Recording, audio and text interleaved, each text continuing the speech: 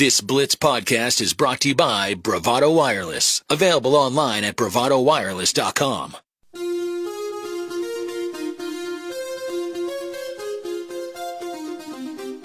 The Blitz 1170 stream is brought to you by Duck Creek Casino, your hometown casino.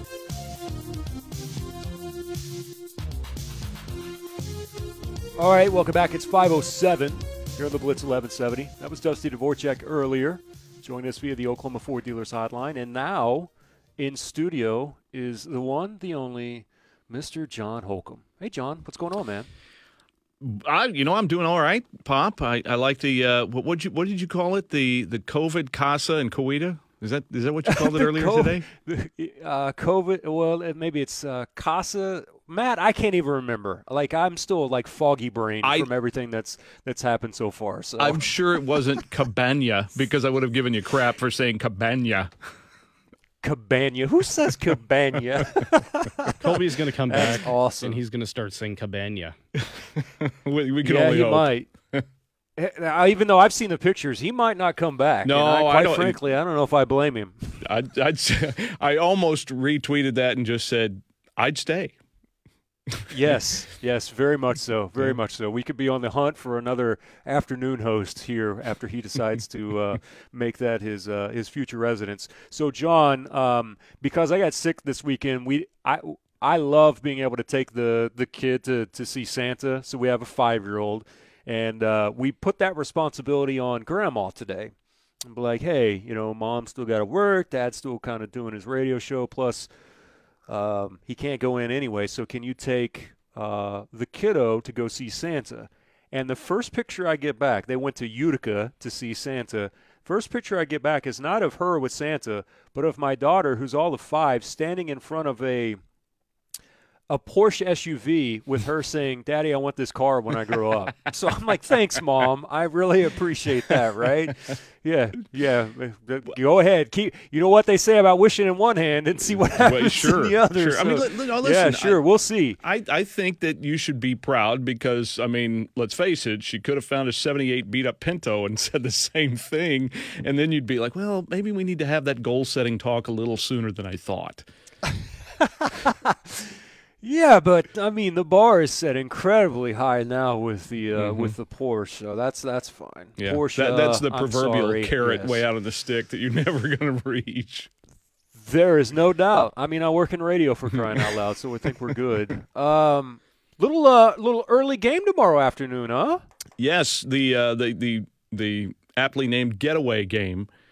Which I did see Doug Gottlieb just tweet this about getaway games being tricky because especially when he was at OSU, because Coach Sutton would always threaten them, and he's not the only coach to do this, that if they didn't play well, he wasn't going to let them go home. And then most of the team already had their plane tickets ready to go home. But they, there is that sort of motivation that guys usually dig down deep enough and find it within themselves to perform at a good enough level that it's not going to jeopardize the few days off before you come back. But yeah, and Texas A&M Corpus Christi has been this opponent before. I think it was 6 years ago. Similar situation. Cowboys played well and they won, and everybody went their separate ways for a few days. What stood out to you from the performance over Wichita State on Saturday night? It would have to be the offensive execution. When you look at the stat sheet and you see 19 made field goals and you look over in the assist column and you've got 14 assists on 19 made field goals, that's pretty efficient offense, and it's something that hasn't been there on a regular basis for this team up to this point this season. You could point to the second half against Tulsa when they did a really nice job of that. You can point to the Sunday afternoon game against Oakland up north of Detroit, where they just carved up the Golden Grizzlies on the offensive end. And so they've proven now that they can do this more than just a one-off sort of situation.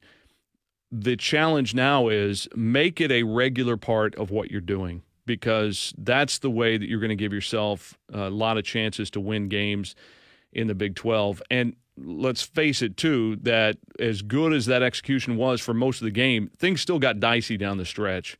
And it was a low-scoring game. I think we all thought that would be the case. Both teams very good defensively.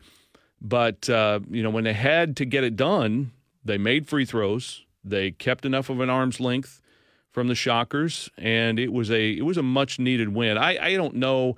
We stopped just short of calling it a must-win, but when you look at the big picture and what you want to accomplish, where you want to be in March, playing in a regional somewhere, then that's one you could not afford to lose. And so they were able to play pretty well and get the victory. Well, I think it goes back overall to more along the lines of just consistency, right? Because I wouldn't necessarily put that word next to what the non-conference schedules look like so far. It's just been all over the place, right, with how they've performed, up one time and then down the next. And there's been a couple of those that have really seemed to kind of linger a little bit on some of them. So to be able to add this one together, maybe you get Corpus Christi tomorrow there in the getaway game, then go away for a little bit and come back for a massive game against Kansas. And by the way, Bills team's really good again after their performance over the weekend. But if you can just build some consistency heading into conference play, that's got to at least make you feel better compared to the roller coaster ride that was. One of the things that you try to do in college basketball in the non-conference, if you're a team like OSU, is you try to schedule. You'd prefer to be able to ramp it up to get yourself to where you're playing better against better competition before. You can't always do that, especially with a getaway game. They're the guarantee stuff, and you're going to find who you can. Pardon me, and so you want to see a lot of different styles too. And my goodness, they've seen a lot of different styles of play from different teams. And the one thing out of all of this that you can look at and go, okay, well, we saw Southern Illinois and the way that they play, solid mid-major with experienced guards, and there, if you make it to the NCAA tournament, then there could be maybe a little bit greater than expected chance that you're going to play a team that plays a similar style to that. So at least you can point back to that and say, all right, this is what we allowed to happen in that game, and here's how we combat that. One of those things. And you can look at this non-conference so far, and you can say legitimately, now, your record is what it is, so you lost those games, but you should really be sitting there 9-2 instead of 7-4. You can say, you could stretch it and say 10-1 if you are able to execute down the stretch in Brooklyn against Virginia Tech. But Virginia Tech's playing really good basketball, and they're a solid team. The only game that you really got thumped was UConn. You let Southern Illinois beat you on your home floor.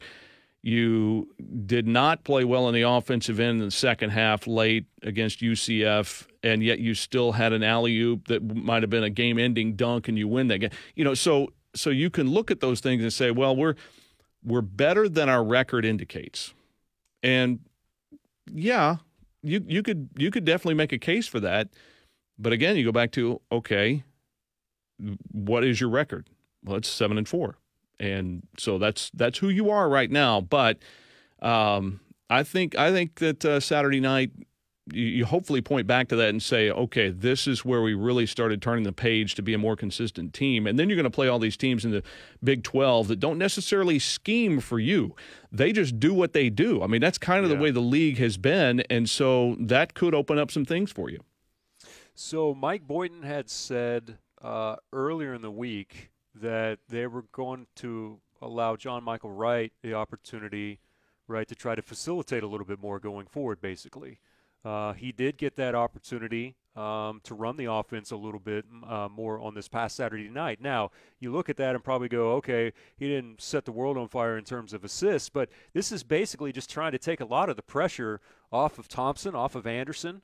And if you're essentially bringing John Michael Wright into campus because he's a three-point shooter, and he did that the other night. So how did you think that he ended up coming out from Saturday evening?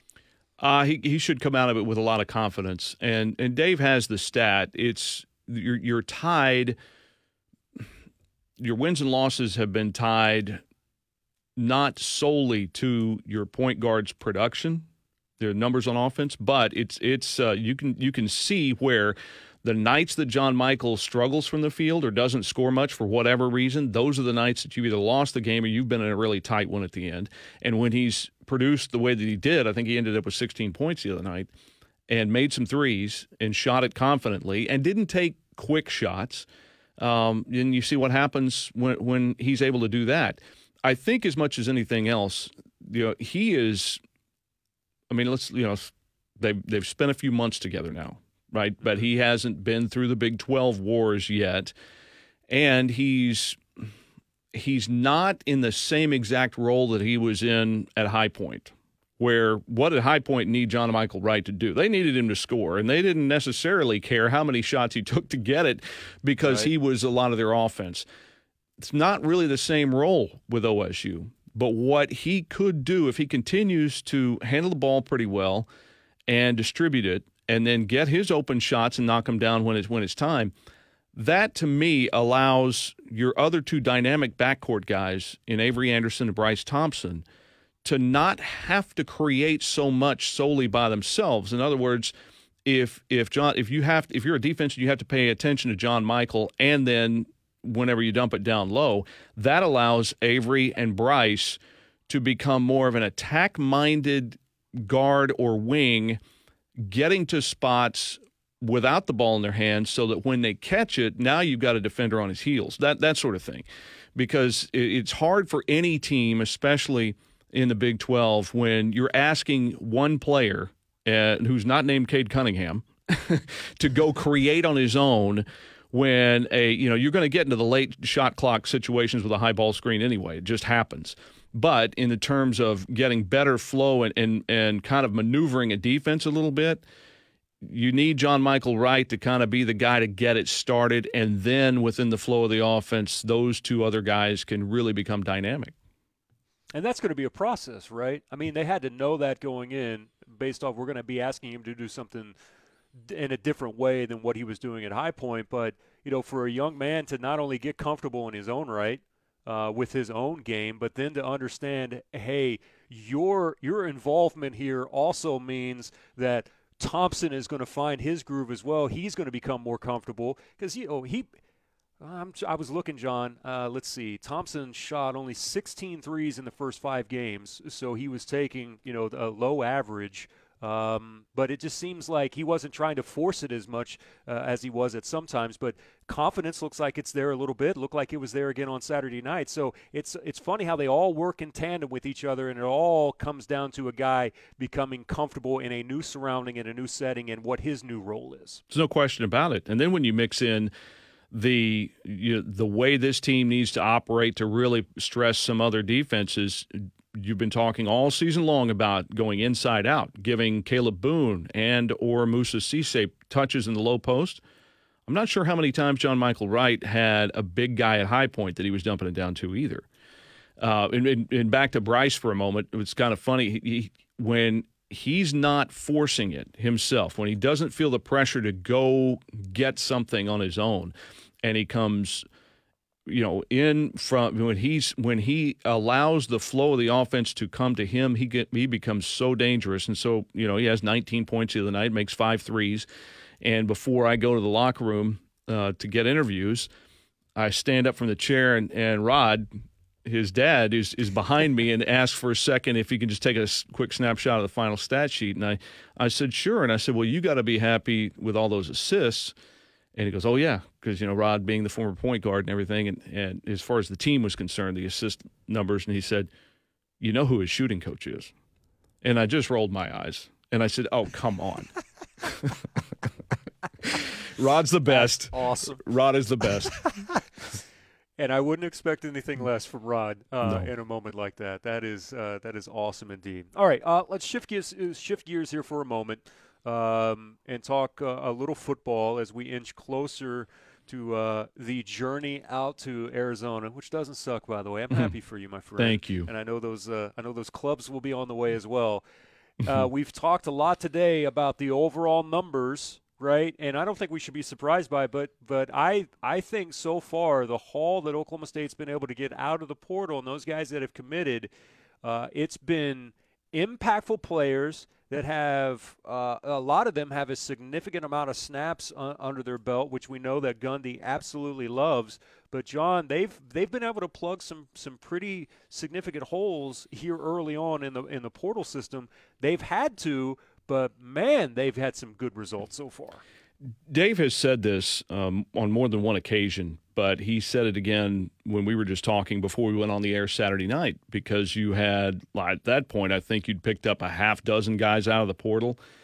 And, he said, that he maintains that the most dangerous Mike Gundy is a cornered Mike Gundy. And it's based on how the season kind of developed this year, because then you go back to, remember how 2012 kind of had a similar sort of feel to it, and then all of a sudden, the next season, you're a Justin Gilbert dropped interception in Bedlam away from maybe playing for the whole thing. Then you go to 2014 when you got off to, similar to this year, where you got off to a great start and then had problems up front, blocking guys, and you had Dax Garman having to be in at quarterback, and it just kind of had that real feel, and all of a sudden you burn Mason Rudolph's red shirt, you go out into this same bowl game basically, and you beat Washington, and the next year you win your first 10 games. So, it's not I don't think you can say that the exact same thing's going to happen next year, but I do know this, that there's been a very aggressive mentality, and you have landed some difference makers. Stribling, the wide receiver from Washington State, could be a huge addition, and I'm probably bearing the lead because, as you well know, Jeremy, Justin Wright and Anthony Goodlow are two outstanding defensive players, and they bring you the experience and the motivation to prove that they can do it at that level too. And so that's it's been really good so far. So they've got 7 out of the portal, and then they pick up the U.S. Army All-American kid who is a center out of Wolford Friendship, Texas. He committed today, so maybe there's a little bit of some of these kids may see, wow, they've got some guys out of the portal. Let's go ahead and get on board with this too. The other one that's interesting, and I haven't seen anything, I haven't really looked for it today, is Armstrong, the quarterback out of Virginia, who ironically has visited Wisconsin as well as OSU. He's got one season of eligibility left, and OSU they weren't in the portal looking for someone who's got a bunch of eligibility, because they like Garrett Rangel. They really like Flores, the kid out of Nebraska who's committed. But if you get Armstrong, you get the 1 year that's kind of a stabilizing thing, and could end up being a dynamic guy for if you get him. Now, some people say, well, do you really need him? Well, I mean, listen, your starting quarterback this last year was hurt. Those things tend to happen. Anyone that's asking, do you really need him? I mean, man, I don't know where you've been at as of late to see what happens sometimes with quarterback depth on this, but I would say yes. And that situation's so weird anyway, right? And then you complicate it even more, right, with the fact that Nick Evers, who was at Oklahoma, commits up to Wisconsin, and there's still been no word yet on where Armstrong's ultimately going to make his final decision and his final destination is going to be. But that whole scenario is even weird with Nick Evers from OU kind of playing a role in all of this. Yeah, no question about it. I think that there's significant portal momentum for sure, and then we'll see how everything else shakes out in terms of on 2 days from now when it's officially official. It's one of Dave's longtime buddies from back home in Cahokia, Missouri. Well, no, it's actually one of his Missouri buddies who always call it the final. That we won't know the final until Wednesday. The final. That sounds. I can hear Dave saying that in his voice right now. At 5:25. All right. Did you see that play in the Raiders game yesterday?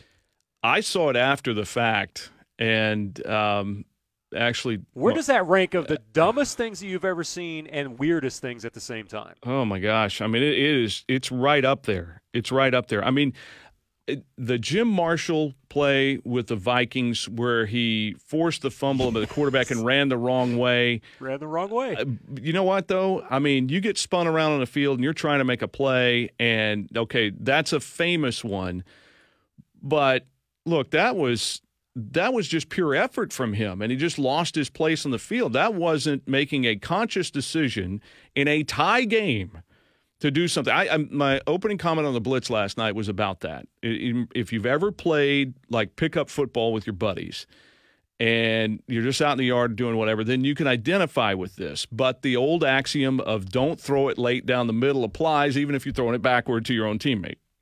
That and your description of poor Mac Jones and what ended up with him was right on the money.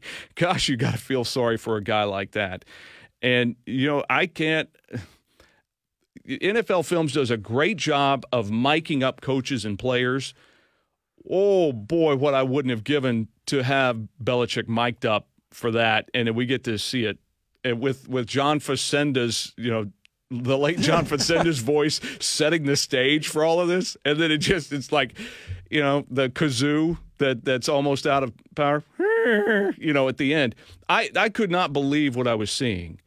But, seriously, I don't know if anyone's been able to pull Mac Jones out of that hole yet that Chandler Jones put him in the ground. He might still be in the stadium right now. I just imagine him trying to pick himself up off the turf and like, what in the world just happened? How did we lose this game? Hey, this is what's great about sports, though. That play was not great. But on the same day, you had and look, you know me, I don't come on here and start talking Premier League. I don't know PSG's roster, although I do know a couple of guys who are pretty good that play for them. But you had the absolute brilliance in Qatar in the final, juxtaposed by one of the most brainless. I mean, think about it. I mean, you cannot get any more disparate between those two things. No, you can't at all. You can't at all. The scenes from Buenos Aires, by the way, were just phenomenal. And it just gives, if you might not be the biggest soccer fan in the world, it gives you a little peek into what it means to certain countries. And to see, 200, 300,000 people outside in just absolute celebration, grown men in tears, was wonderful, and that was one of the more incredible sports moments in general, let alone final games of the World Cup. How about just in general that I can remember in a long time? That was spectacular from start to finish, on the edge of my seat, and just when you thought that it was going to go one way, it would completely turn and go the other direction. Bravo, because you got to see that game played at such a high level by the best players in the world, and I don't think you could ask a better way to end a sporting event in general. Oh, and Pop, you were a goalie, right? No, I was I was a sweeper / center back. I played outside a little bit as well, but mainly in the center. Okay, well, my apologies. It was not a slam, but I was about to ask you how many saves that you or anyone that's played the game were able to make the way that Argentinian goalie made when it was 3-3. Oh gosh, man, I'm here to tell you, like, that is one of the greatest kick saves that we've ever seen, and especially in that moment, John, that moment where it can all the fate of your entire country is just bearing down on top of you to just try to make sure that we can get to PKs, save this at all costs there. Yeah, I in a moment like that, I don't know if we've ever seen a bigger save. Unbelievable. Yeah, just unbelievable. Of course, there's about 10 things that you could say about that game that, quite frankly, were unbelievable indeed. Mm-hmm. All right, man. Have a good sports cast tonight. I almost said call. That'd be weird. Have a good call tonight, John. Be good on the prompter, buddy. I don't know what I'm trying to say here. But have a good sports tonight, and we'll definitely check in with you again. Now, I'll tomorrow, I know you guys are going to end early, but let's just reconvene this at a different point later on, since we have an early broadcast game tomorrow. That way you can have a good rest of your afternoon after you finish up with your responsibilities tomorrow. That sounds good. Thanks, Pop. All right. Thanks, man. That's John Holcomb joining us here on the Blitz 1170. We'll take a timeout. We'll come back with more next here on the Blitz. That's Matt Hubbard, and I'm Jeremie Poplin. Thank you for tuning in and listening via the Blitz 1170 app. Thank you for listening to this exclusive Blitz 1170 podcast from Bravado Wireless.